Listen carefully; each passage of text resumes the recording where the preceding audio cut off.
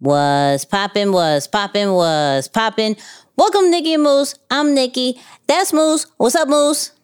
What up, y'all? And welcome to episode 68. And in this episode, I can't even talk. In this episode, we're going to be talking about, of course, the metaverse, but in little baby vibes, right? What is a board of an ape, right? And why does everybody have one? We're going to be talking about Forbes and the YouTube stars that got paid millions and millions of dollars more than we did. You know what I mean? Yep. Sheesh. And collaborations that can possibly get you paid these millions of dollars, you know? Moose, how are we feeling about this episode? Hey, look, if you don't come from old money, then you got to figure out a way to get some of this new money. And this is it right here. Let's get into this intro. Two kids from Queens, cut from a different cloth.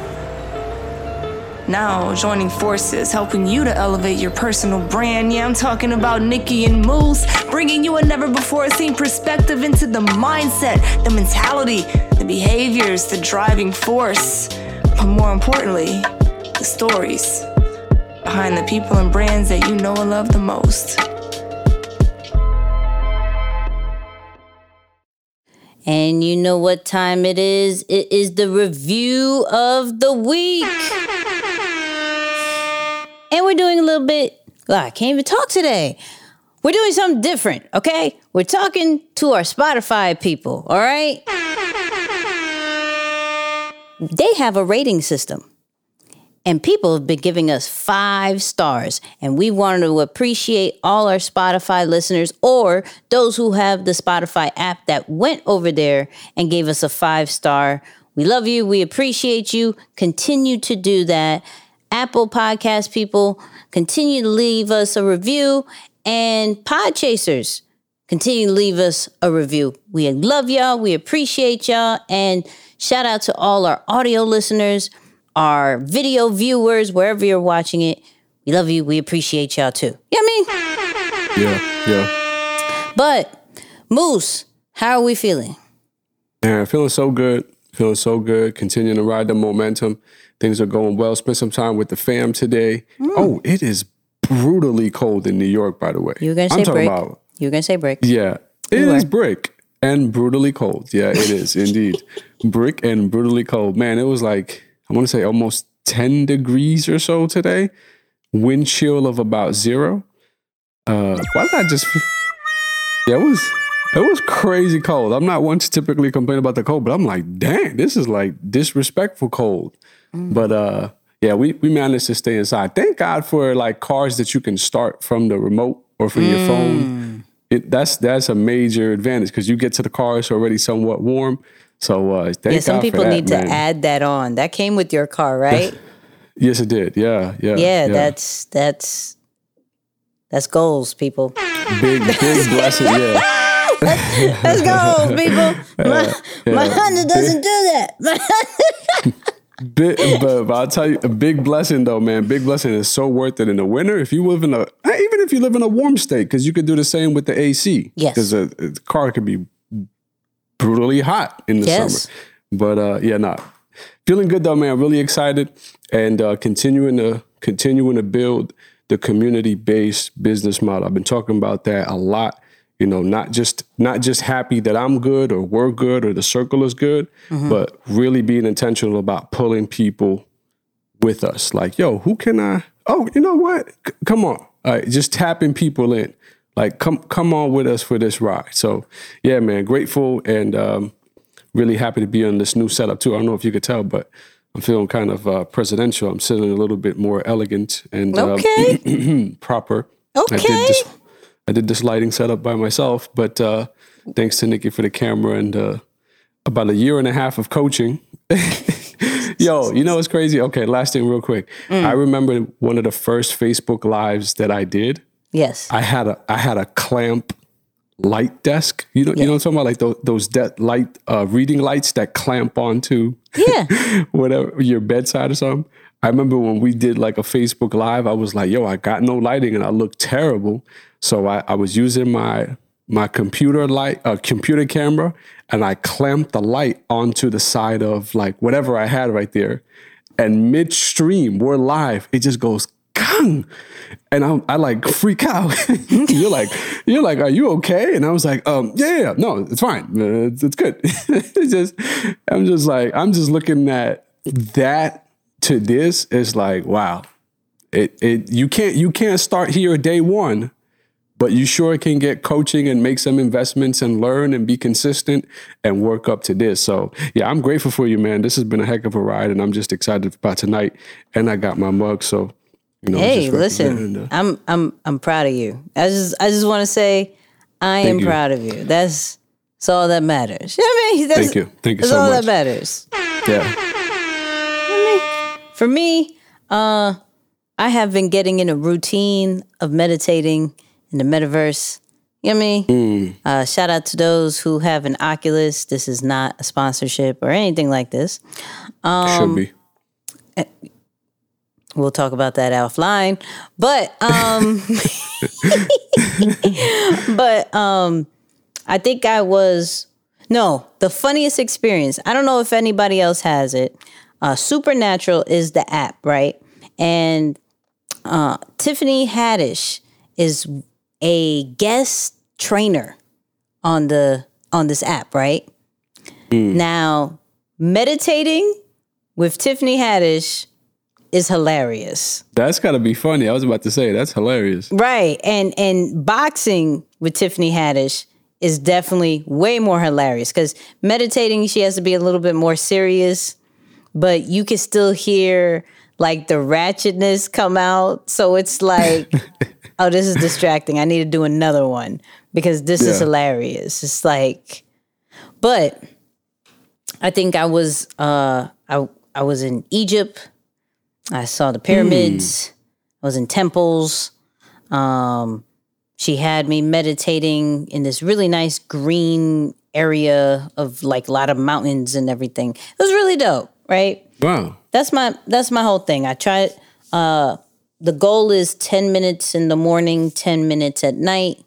You know, in order to have 30 minutes in the morning and 30 minutes at night. I'm trying to reach that one so I can have a full hour of just like calmness for the day.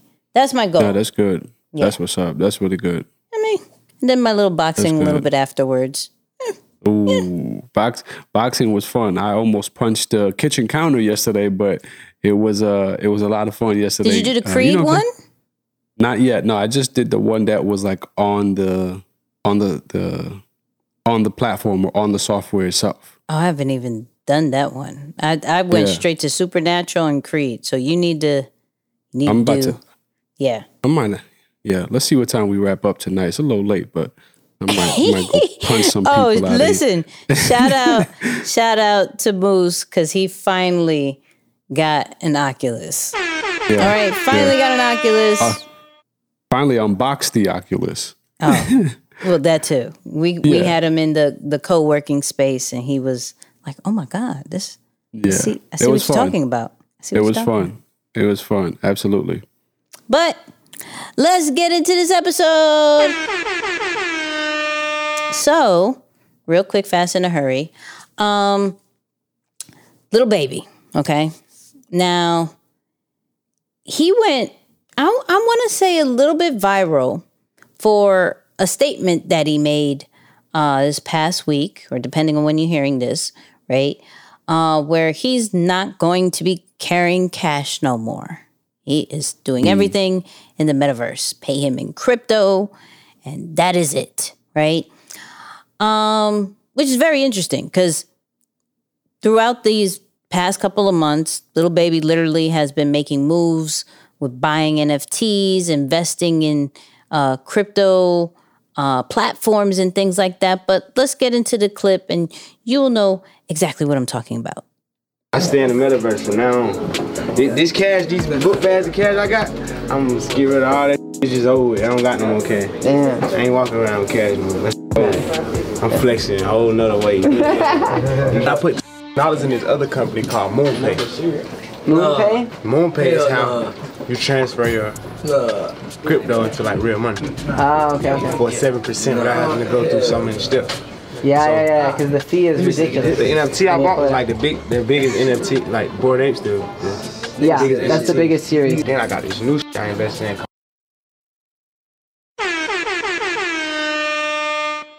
So, first off, are you going to put all your money in the metaverse, Moose? Hold on. I don't know about all. I don't know about all. I don't know about at least not at the jump. You know, I'm a little bit more of a still traditional nonetheless, but I mean, it's just got to make sense. I think if it's safe from an investment standpoint, by all means, I think me investing into the Oculus was a form of being open-minded and progressive. Mm-hmm. Me investing into crypto and exposing myself quite a bit towards crypto, not just ETFs and traditional stocks. I took bigger positions not this year because it's January, but as of even dating back to November of 2021, took bigger positions there. So slowly but surely starting to make more stern kind of positions as it relates to crypto and the metaverse. But I don't know about all. You know what I'm saying? It's got to take a couple years before I slowly start converting. But I think we're headed there. I really think that the flex of the future is going to be digital. Mm-hmm. It's going to require that a lot of your assets are going to appear in digital form in things that you probably can't wear physically or touch physically, but you can experience in that 3D format. So I think that's where we're headed. And someone like, you know, for anyone who is of that status, of course, Little Baby or someone with large sums of money, I think it makes sense for them, especially as because I don't know that they're moving all of their money. Again, you never know the full details of something, but right. you can look at a large transaction or a large, what we would call it, a large transfer as an investment and just say, well, look, even if I lose it all, it's okay. But if it works, especially in some of these companies that he's talking about, if it works, you're talking about, and we mentioned this in some of our previous episodes, being an early adapter into a space. It's like us having the knowledge and the funds when the internet first came out.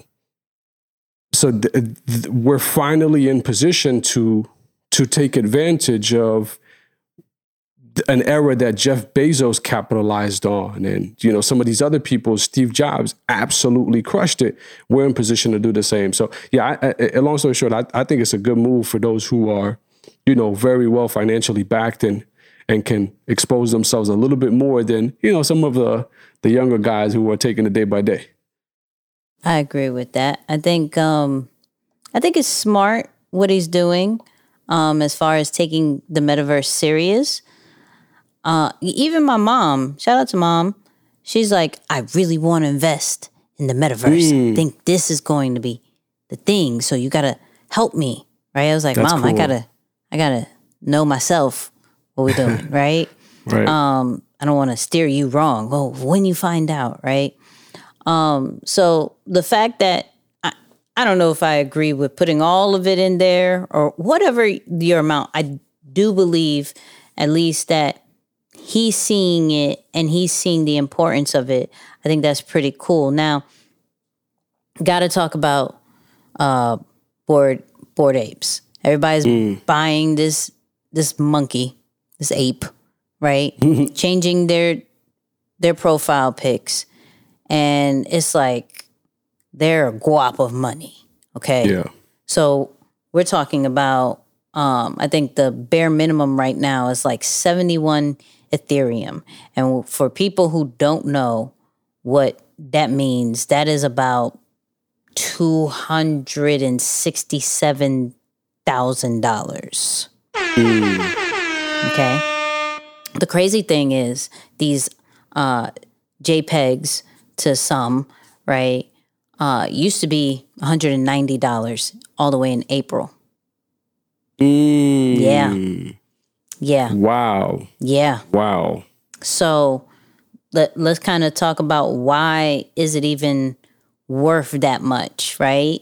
And it goes with two things. It goes with who has it and community, right? So we have people like Jimmy Fallon, Eminem, Post Malone, DJ Khaled, Timbaland, Gunna, and he even got a tattoo, Future, Steph Curry, Shaq, Snoop, like celebrities after celebrities, and they keep picking it up because now it's more of a status symbol, right?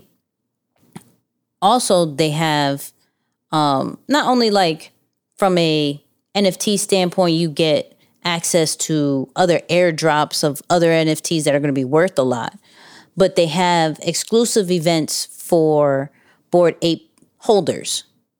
So if you have one, you can be in a party with everybody I just named. You know, so it definitely becomes like if you sell it, you're selling your network access now. Ooh. You see what I'm saying? Yeah. So when you have something like this, it's now looked at like, oh, you are part of an elite society, an elite club. And so where some people may pay so much to be in these masterminds or go into these parties and things like that, you're now paying for something that you can clearly show ownership in. Like the crazy thing, I read something. It said you can download a JPEG of a Bored Ape just like you can wear a $10 Rolex knockoff. Right? So if people are getting confused with like, yo, why would I pay so much for a picture? Right? We can ask the same thing of why would you pay so much for a watch? Why would you pay so much for this type of bag? You know, when you could buy it from Chinatown. Status symbol. Right. So now everybody's trying to get their hands on a Bored Ape. Now it's a big deal. It's in headlines when somebody else new has it. So, like, the fact that we're seeing the importance of digital ownership and it now becoming a status symbol, it's game over, to be honest with you. Because if a picture of a random monkey, like that was $190 before. That's the crazy part about this. In April. And so there's a few things I get out of this. It's like, okay, if this is kind of where we're going, there's two ways you could look at it. Like, you can look at these NFT projects in a very early stage, right? And look at their utility and look at their access and see, you know, what has the most potential. Or you could hold on to some money and see that something is going in a great momentum and may have to pay, I don't know, $2,000, $3,000, $4,000, $5,000 for a particular NFT that could then go higher. That's how people are looking at it now with these NFTs, because it's like, it's not just the art anymore. It's what else can it do? Now, if you got into those projects where it's like just the art, you know, it's like a gamble. But more and more of the celebrities and the influencers are getting into the NFT game from a collector standpoint. Like, I was doing research on Snoop, and Snoop not only has Sandbox, like whole mansion in there, and has already released his own types of NFTs, but he also has an amazing wallet. Like I said, he also has a Bored Ape. I think he has a few, right? Nice. And he continues to collect different ones. So it's something we definitely, and we keep saying this, but it's something we definitely have to really pay attention to as far as like, what are NFTs from a collector standpoint? Like, maybe I can't collect the Mona Lisa, but what is the Mona Lisa of NFTs? You know? Maybe I can't, I don't have the vintage Louis Vuitton, right? But I can get something almost as valuable. Like I think they're doing Birkin bags in there. They just sold, they just did a Hennessy one that I think was like $200K in itself. Wow. So like people are doing some really major things with these NFTs. And I love that, you know, little baby is like, I got one. And he actually like, with the Atlanta people, like he got one, then Gunna got one, and Future got one, and probably a couple of other rappers down there got one. Because if Lil Baby got one, that's crazy. Right. Yeah, it opens it up to a bigger demographic. I mean, the big entrepreneurship lesson that's wrapped in there, though, and of course, I'm going to speak to one of your favorite people.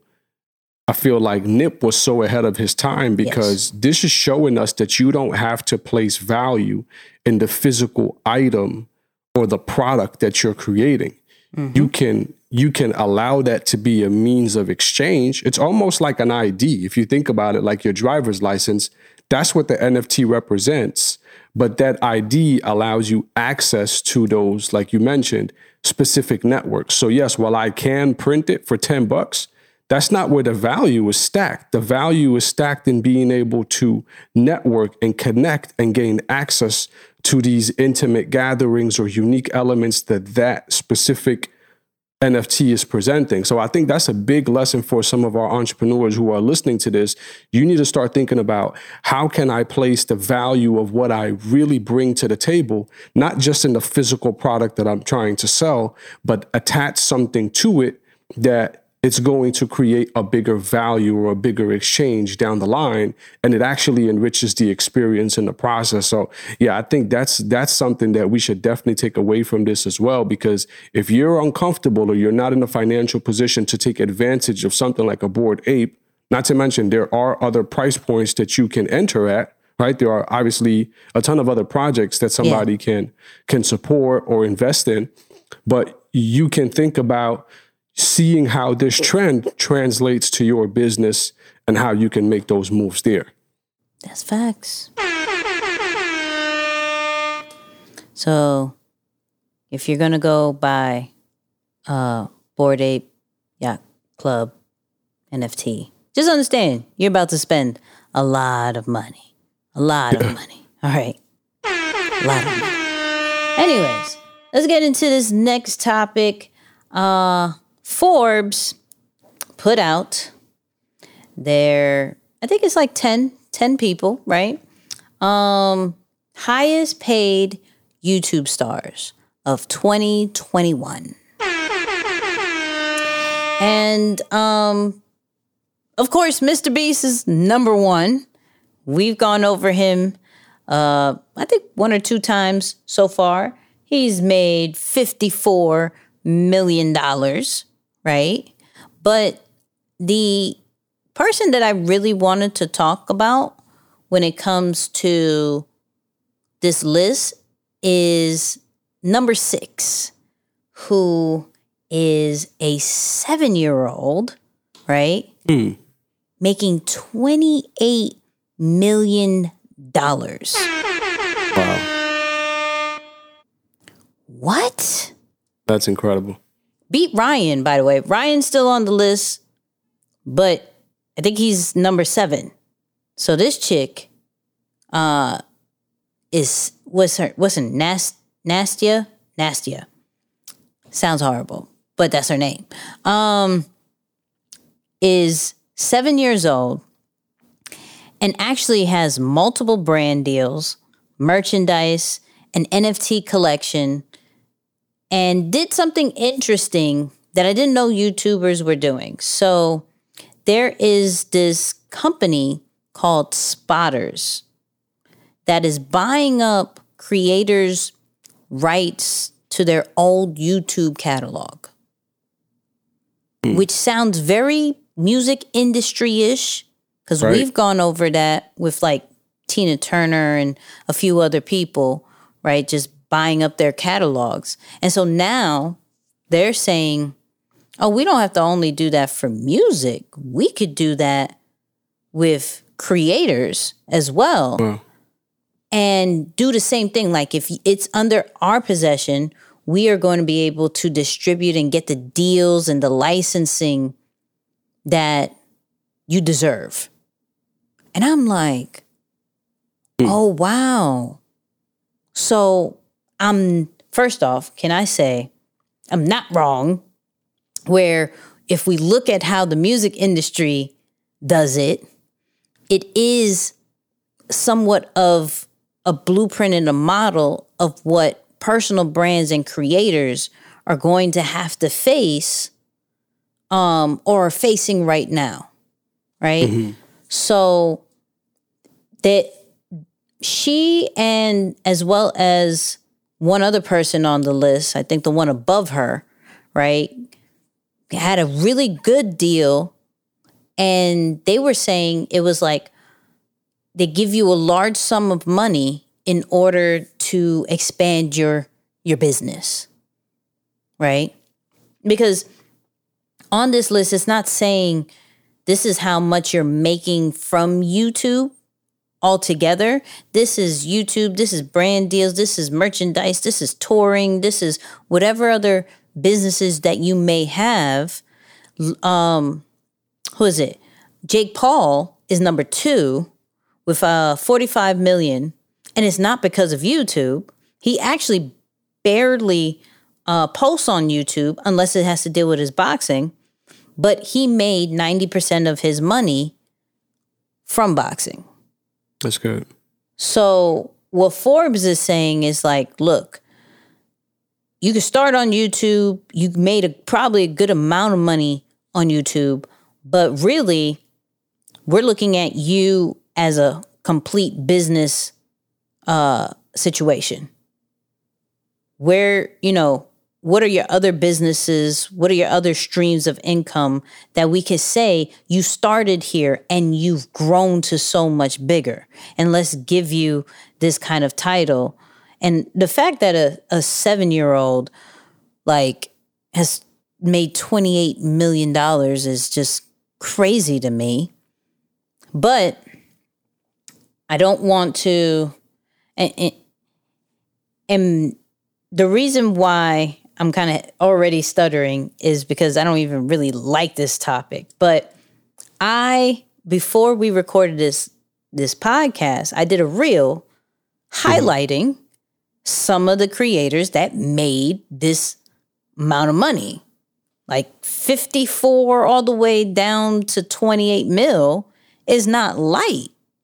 And so the fact that you can come up with an idea and make money from it, I just want to celebrate. Right. However, of course, the topic that is still running in my comments when we're recording this is there are no creators from the YouTube level, and as well TikTok came out with their list as well, that look like us. There's no minorities on the list, right?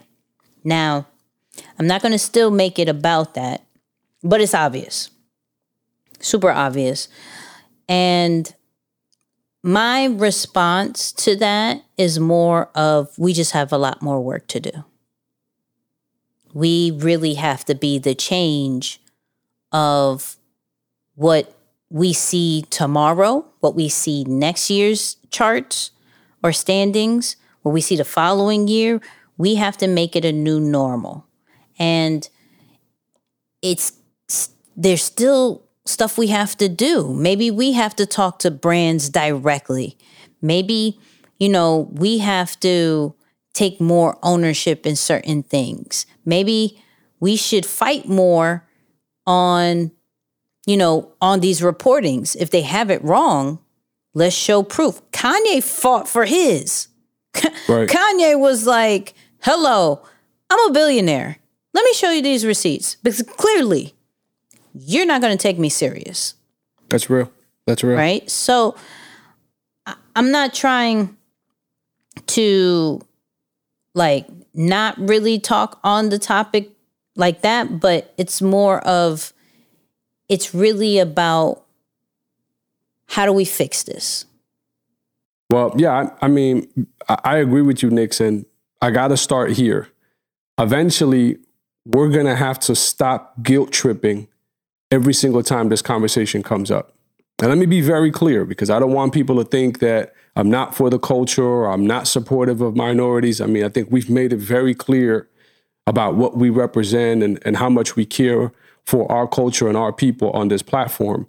But my point is, every single time we make that the key issue, we are responding to a trigger, and triggers are in some shape or form connected to unaddressed trauma.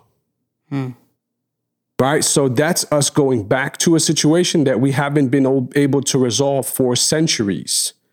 And notice, the other community, I'm just going to call them the other community never comes on our platform and says, hey, how come you're not representing my people on your platform? Right. Why is there not representation of us on your? Because they're busy building their own. Mm-hmm. So I think the conversation that we should be focused on instead is, hey, what is it about maybe Black-owned and minority-owned companies that are not paying creators enough to be a part of that list? Mm-hmm. What is it about management, Black-owned and minority-owned management companies or agents that represent incredibly talented and creative, gifted individuals of our community that we're not able to position them in spaces to attract the same level of money? Mm-hmm. Now, we've seen some people take this path on their own. You got to give an incredible shout out to Steve Stout, Maverick Carter, and LeBron James and their camp, because they're taking it into their own hands between United Masters and I think it's called Spring Hill Entertainment or Spring Hill Cup. Between what they're doing there just amongst themselves, they're saying, you know what? We're not going to have this conversation.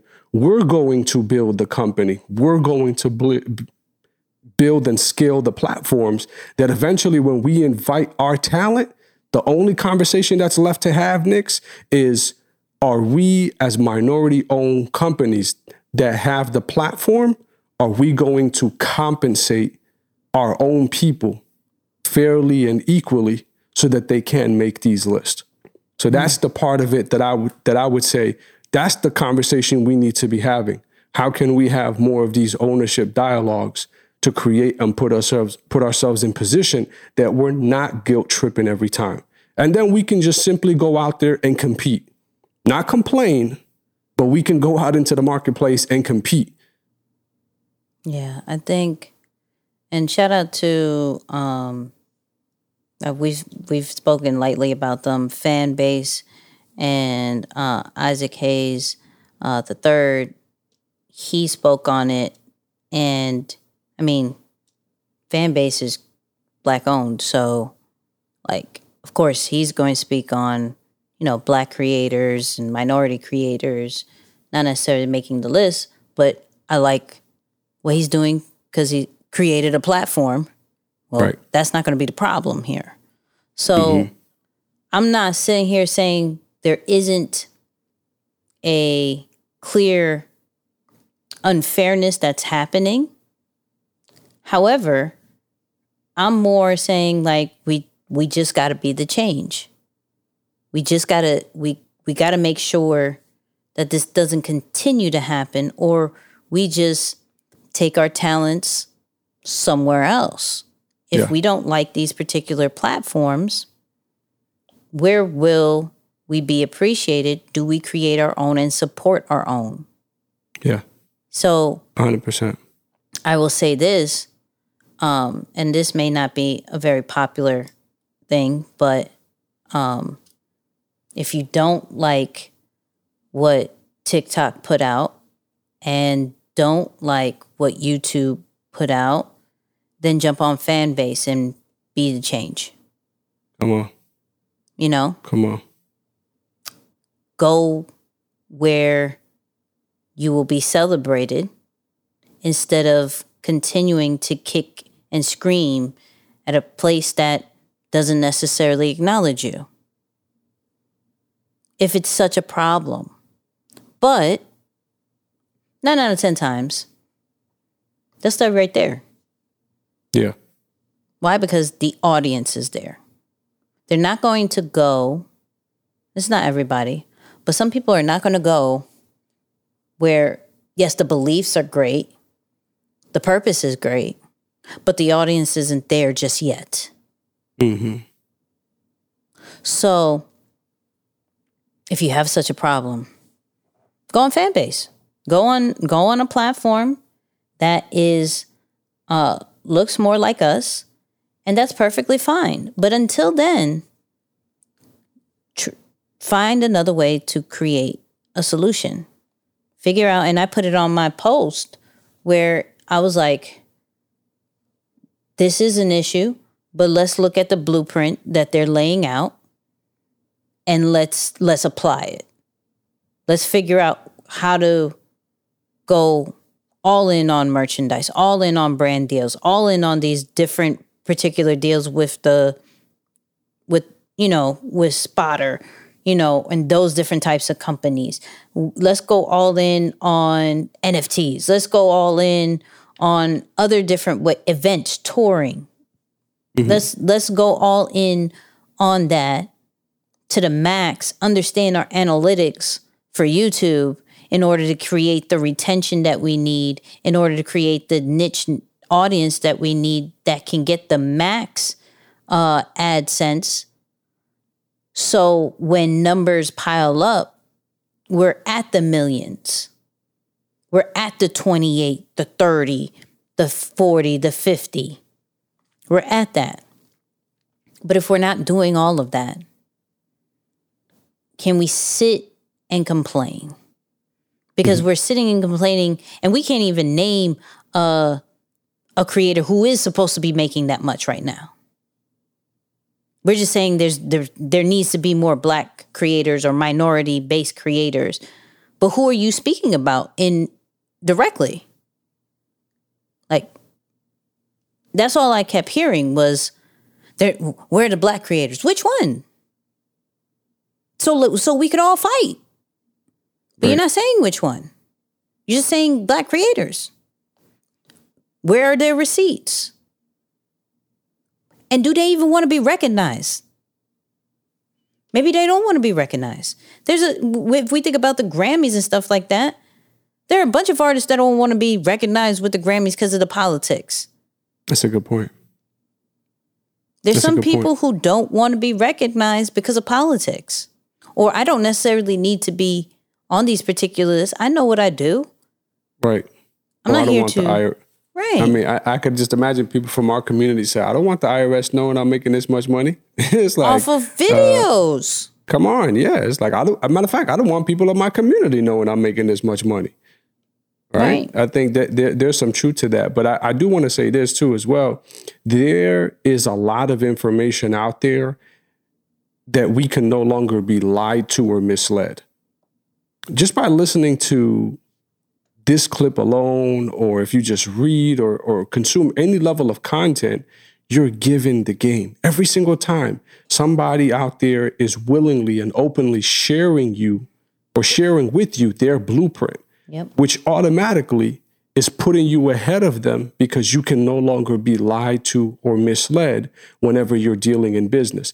So just pay close attention to what this young girl did by almost diversifying her portfolio or her income streams by partnering in so many different areas. Yeah. So yes, she is a YouTube star, was probably first maybe blew up on that platform.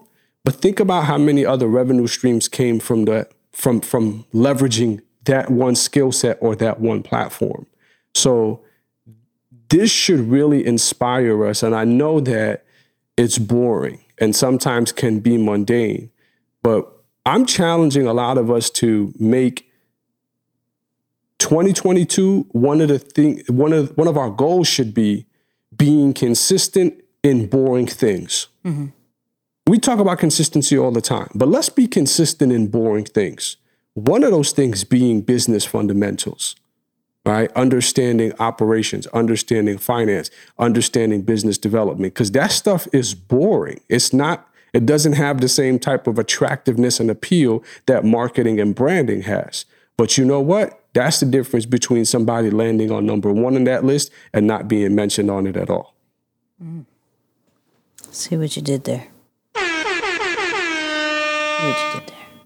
But let's get into this next topic, which is still connected. So the Paul brothers are clearly on this list. And like we spoke about, there are different ways how these creators have gotten on this list from the different businesses and different streams of income.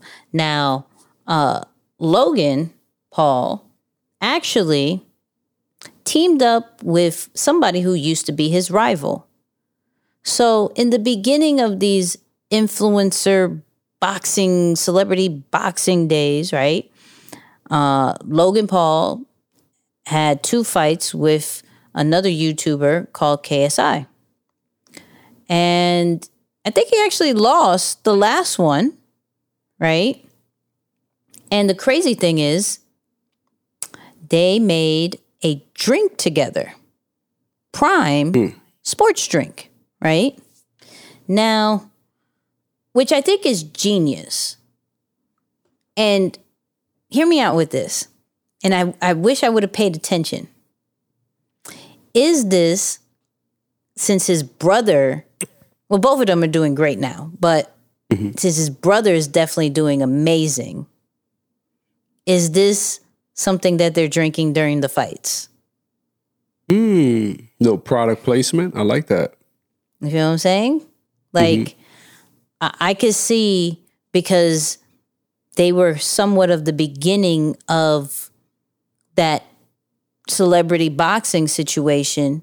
And since Logan just fought Floyd, I mean, whoever he fights next is probably going to get numbers as well. Is this something that, okay, on top of us being in boxing now and being in sports, let's have a sports drink and we can sponsor our own selves and make a lot of money, because all eyes, pay-per-view, everybody is going to be looking at this particular Prime drink. Yeah. I think it's genius. Yeah, it's a very good move. I mean, and you don't have to etch too far back or stretch your imagination too far back. We all saw the numbers that came out as it relates to Kobe Bryant and the body armor investment and how that translated for him. So for any athlete, especially high-level athlete who's on the biggest stage and has that much attention on him and can get into the beverage industry, can figure out the development and the distribution channels to get them out to the masses, I don't think you can lose. A lot of people, and I believe the clip talks about it, end up getting branding deals with some of the bigger companies, the Gatorades and some of these other companies. But if you choose to go down that path yourself, another person that comes to mind, Dwayne Johnson, he launched his energy drink, and I think he's doing incredible numbers with that. So my point is, for some of these big name athletes who are able to figure out the distribution and the development channels, it's a really great industry to be in, because we're always drinking something. I mean, you know, like, come on. What? For my audio listeners, he just picked up his cup and drank something. So if not just any cup, Nix. Not just any cup. Let me just show you. For our audio listeners, it has his name. It says Moose. And it's a Nikki and Moose mug that's not available anywhere else. Thank you so much. I just needed those specifics. Like it's not available anywhere else. But, No. So we have a clip that I found very interesting as far as, okay, he's a YouTuber. Like, he's getting into the sports drink industry. But I think he sees the gap and how to kind of beat the Gatorades in the world. So let's get into it. Understand, honestly. We made a better for you drink that tastes better. Yeah. So why the f- would we not overtake Gatorade eventually? There needs to be like I don't know what it's like, a consumer and like cultural shift regarding hydration beverages that like we have to lead. Yeah. So the reason why I picked this clip out is because bump that it may taste better. That's really an opinion, right? Mm-hmm. But him understanding that him and KSI has culture, right? As part of their advantage, where Gatorade may not have culture. They just been so in the game and have dominated for so long with every sport that it is going to be hard to tackle. But if you make it more into what you know best, and for Logan, that's more of the influencer kind of way, then you may have a chance of the newer generation bringing that into their sport, bringing that into what they're doing. Or maybe what they could kill is like, this is the drink for gamers, you know? This is the drink for the metaverse. Like, this is what they're like, while you're playing in the metaverse, this is what you're doing. Like, there's different routes that they can definitely dominate that can then, you know, transfer into what's happening with Gatorade. But that's understanding what he has to offer and what they have to offer as partners, right? So it's not, because I know, and you can speak on it, where when it comes to products and services, a lot of people lean on, it's better. It's the better one. It's great. You know, bump what they've been doing for years. This is a better thing. And sometimes it's not even about better. Yeah. What's more convenient? What's more of a status? You know, what's the easiest thing to do is way more important than necessarily it's better. Yeah, I think there's a bunch of products. I think the prime example is of course the battle of Android and iPhone. Right. You know, what is the better phone? That's up for opinion, right? But what's the most convenient? You know, what gives you a certain kind of status? I saw a meme like people definitely, when it comes to dating, look at you a certain kind of way when you have an Android. Right? Like, right. I'm not trying to text you with the green bubbles. Like, it's not my vibe, right? Just looks different on my phone. Right. But if you make it convenient, if you make it a status situation, that changes everything. So from a business standpoint, right, when people are starting out, what do you recommend them as far as focusing on when it comes to the strengths of that particular product or service? Because like he said, my strength is changing culture with this, you know? Yeah. So. Yeah. Well, I think for a lot of people who are listening to this right now, one of the things to double down on is exactly that point. that we might think that culture competence or being culturally relevant and knowing about what's in, what's dope, what's popping, or what's trending, we can downplay that and think, oh, that's just something that I enjoy. It's a hobby, or it's not that big of a deal. It is a big deal because corporate has no idea what culture is like. So they're always looking to become culturally relevant by collaborating with people who look like us, with people who are us, and they utilize that information and move at scale.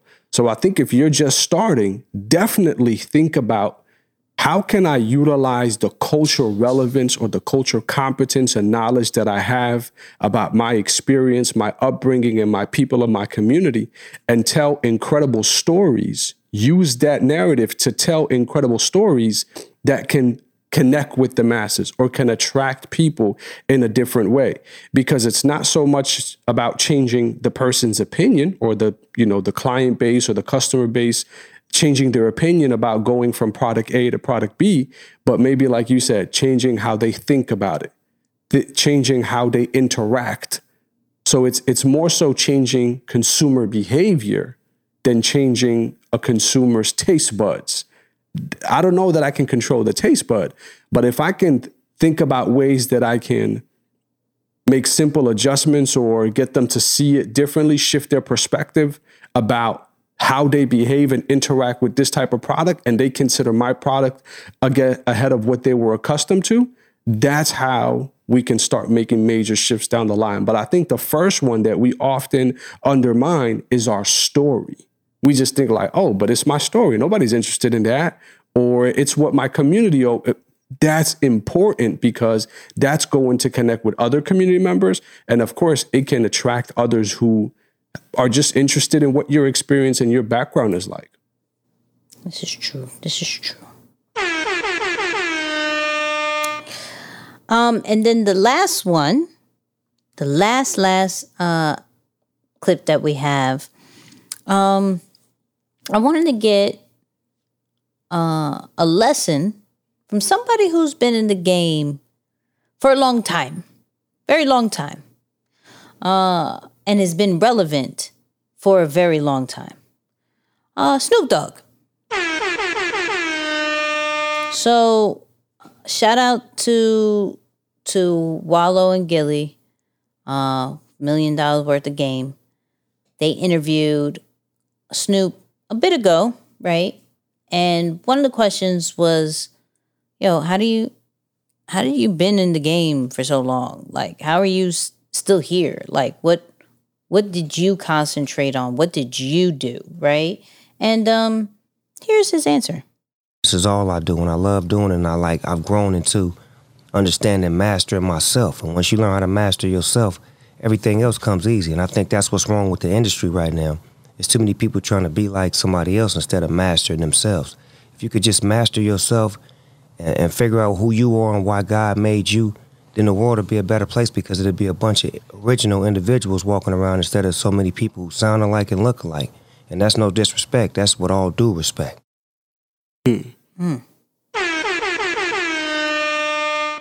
So I really love this message because it's like, if you're really trying to stay in the game, it shouldn't be hard because there's no one like you. Like, you've really focused on understanding your true walk, your true talk, your true purpose, and with that, you have created something that is a unique experience each and every single solitary time. And when we look at Snoop, he's reinvented himself so many times to stay relevant, but it's all still true to who he is, right? There just may be some switch up as far as what is happening during the current time, whether it is maybe a current artist or a collaboration that's going to get him to further audiences. Prime examples, the Martha Stewart situation, right? I was very confused. I was like, wait, what? But looking into that interview, and people, y'all should watch that one. That was a really good one. He was like, look, she was looking for someone to expand their audience into a more urban situation. I was looking to expand my audience. We both needed each other. We actually talked, and we had actually a lot of common, like, it was a really cool vibe to where we created a unique and needed partnership, you know? And that is a whole another side of the collaboration of, like, not necessarily collaborating with people in your industry, but collaborating with people who have separate cultures, separate ethnicities, like traditions, like that type of audience that you normally would never get in front. Mm-hmm. Never. Like, no one would think Snoop would ever get in front of a Martha Stewart audience. Yeah. You know? Nor did we think Martha Stewart would get in front of some hood people that, right, you know, Snoop attracts. Right. Didn't think that. But it worked out. But that wouldn't have worked out if Snoop wasn't true to himself and was, you know, like, he could have conformed into exactly what Martha Stewart wanted, like, or was used to, and it would never worked because she wasn't looking for a her or someone who she's already collaborated with, right? And vice versa with Martha Stewart. So, like, I know we've preached about, like, just always knowing your true self. We've talked about the flight assessment that we're bringing up a little bit more recently, I've noticed. Shout out to the flight assessment, flightassessment.com. Y'all know the vibes. But really maybe focusing on this quarter of understanding self. Because when you understand self, then the business sides work so much easier and smoother. The branding side runs so much smoother because you know who you are and you know what you have to offer to the workplace, to the industry, to the world. It's not anything that we've seen or heard. But the normal problem that we've even figured out is that sometimes we downplay what's unique about us. And so when we downplay it, we can't really necessarily master it because we're not putting true value to it. And we have to look at it like we can't just selectively identify gaps. Right. That's good. You know, like, we have to look at all that the industry has and all that it doesn't have. And what do we give to that? Big or small? Because even the small has an audience that needs that. And so I really like and really want to hone in on mastering, like, self, right? We do that. We preach that all the time. Whoop-de-woo. But if we continue to hear it from these amazing people who are standing the test of time, that are, like, timeless. Snoop is timeless. Yeah, that's real. And we've heard it over and over again. There still isn't a level that, for me, I'll at least say, that I can say that I've mastered it. I feel comfortable. I feel confident right? Showing up the way that I am, in who I am. But there's still probably a different level that we're not seeing that actually attracts the types of collaborations, businesses, positions. He created a whole new position in Def Jam. Right. It was like creative, man. I don't want to just say creative consultant, but he literally said a really dope way of mentorship. Nice. Nice. Pretty much that's what it is. My role is to help the newer artists to create unique music, learn from my mistakes, make sure the originality is still there. You know, I'm molding the creative side of artists that may be lacking in this day and age. He made that up. Why? Because he knew he took all his experiences, he saw what he can offer, and then he gave it to Def Jam. I'm like, you can't do that unless you are truly in tune with self. How can you help others if you don't know who you are? Ooh. Like, let's have that conversation.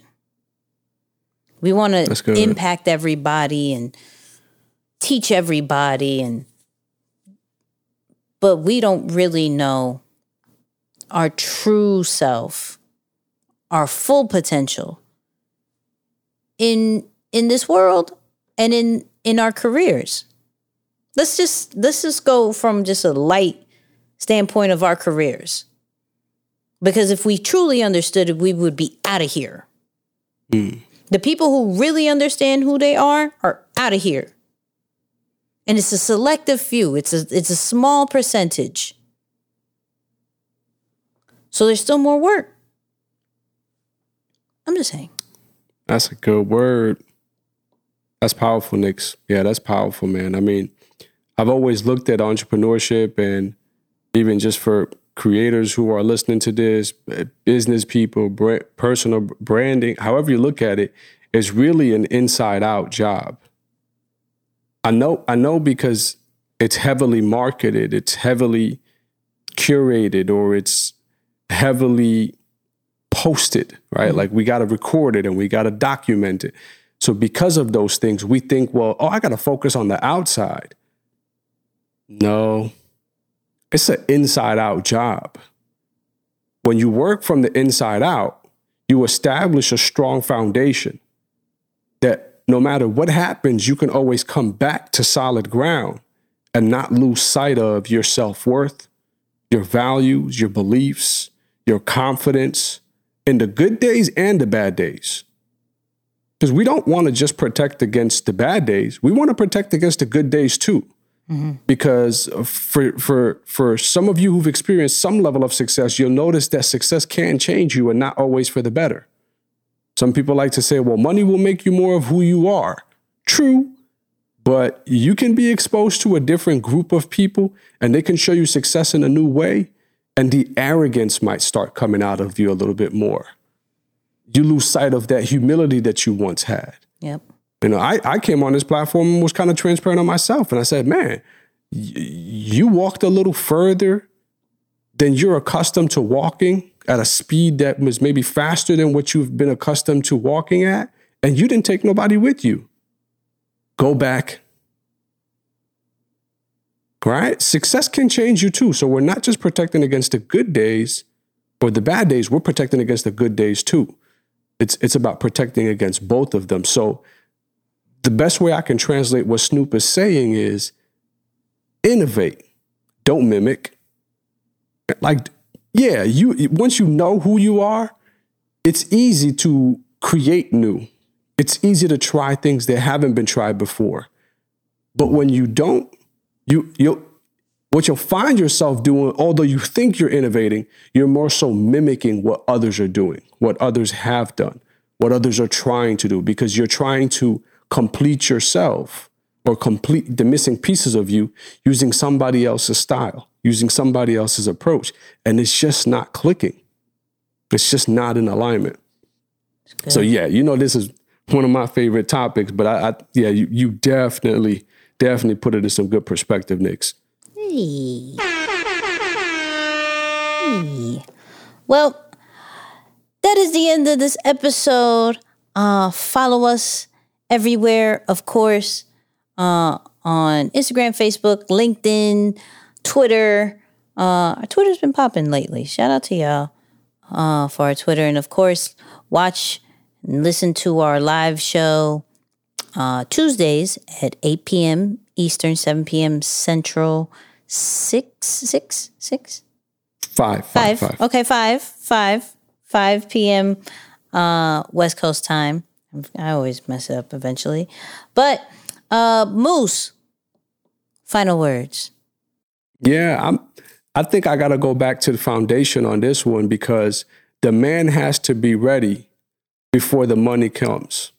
The man has to be ready before the money comes. The woman has to be ready before the money comes, because if there is no strong foundation, they're not going to treat you with what you can't be trusted with.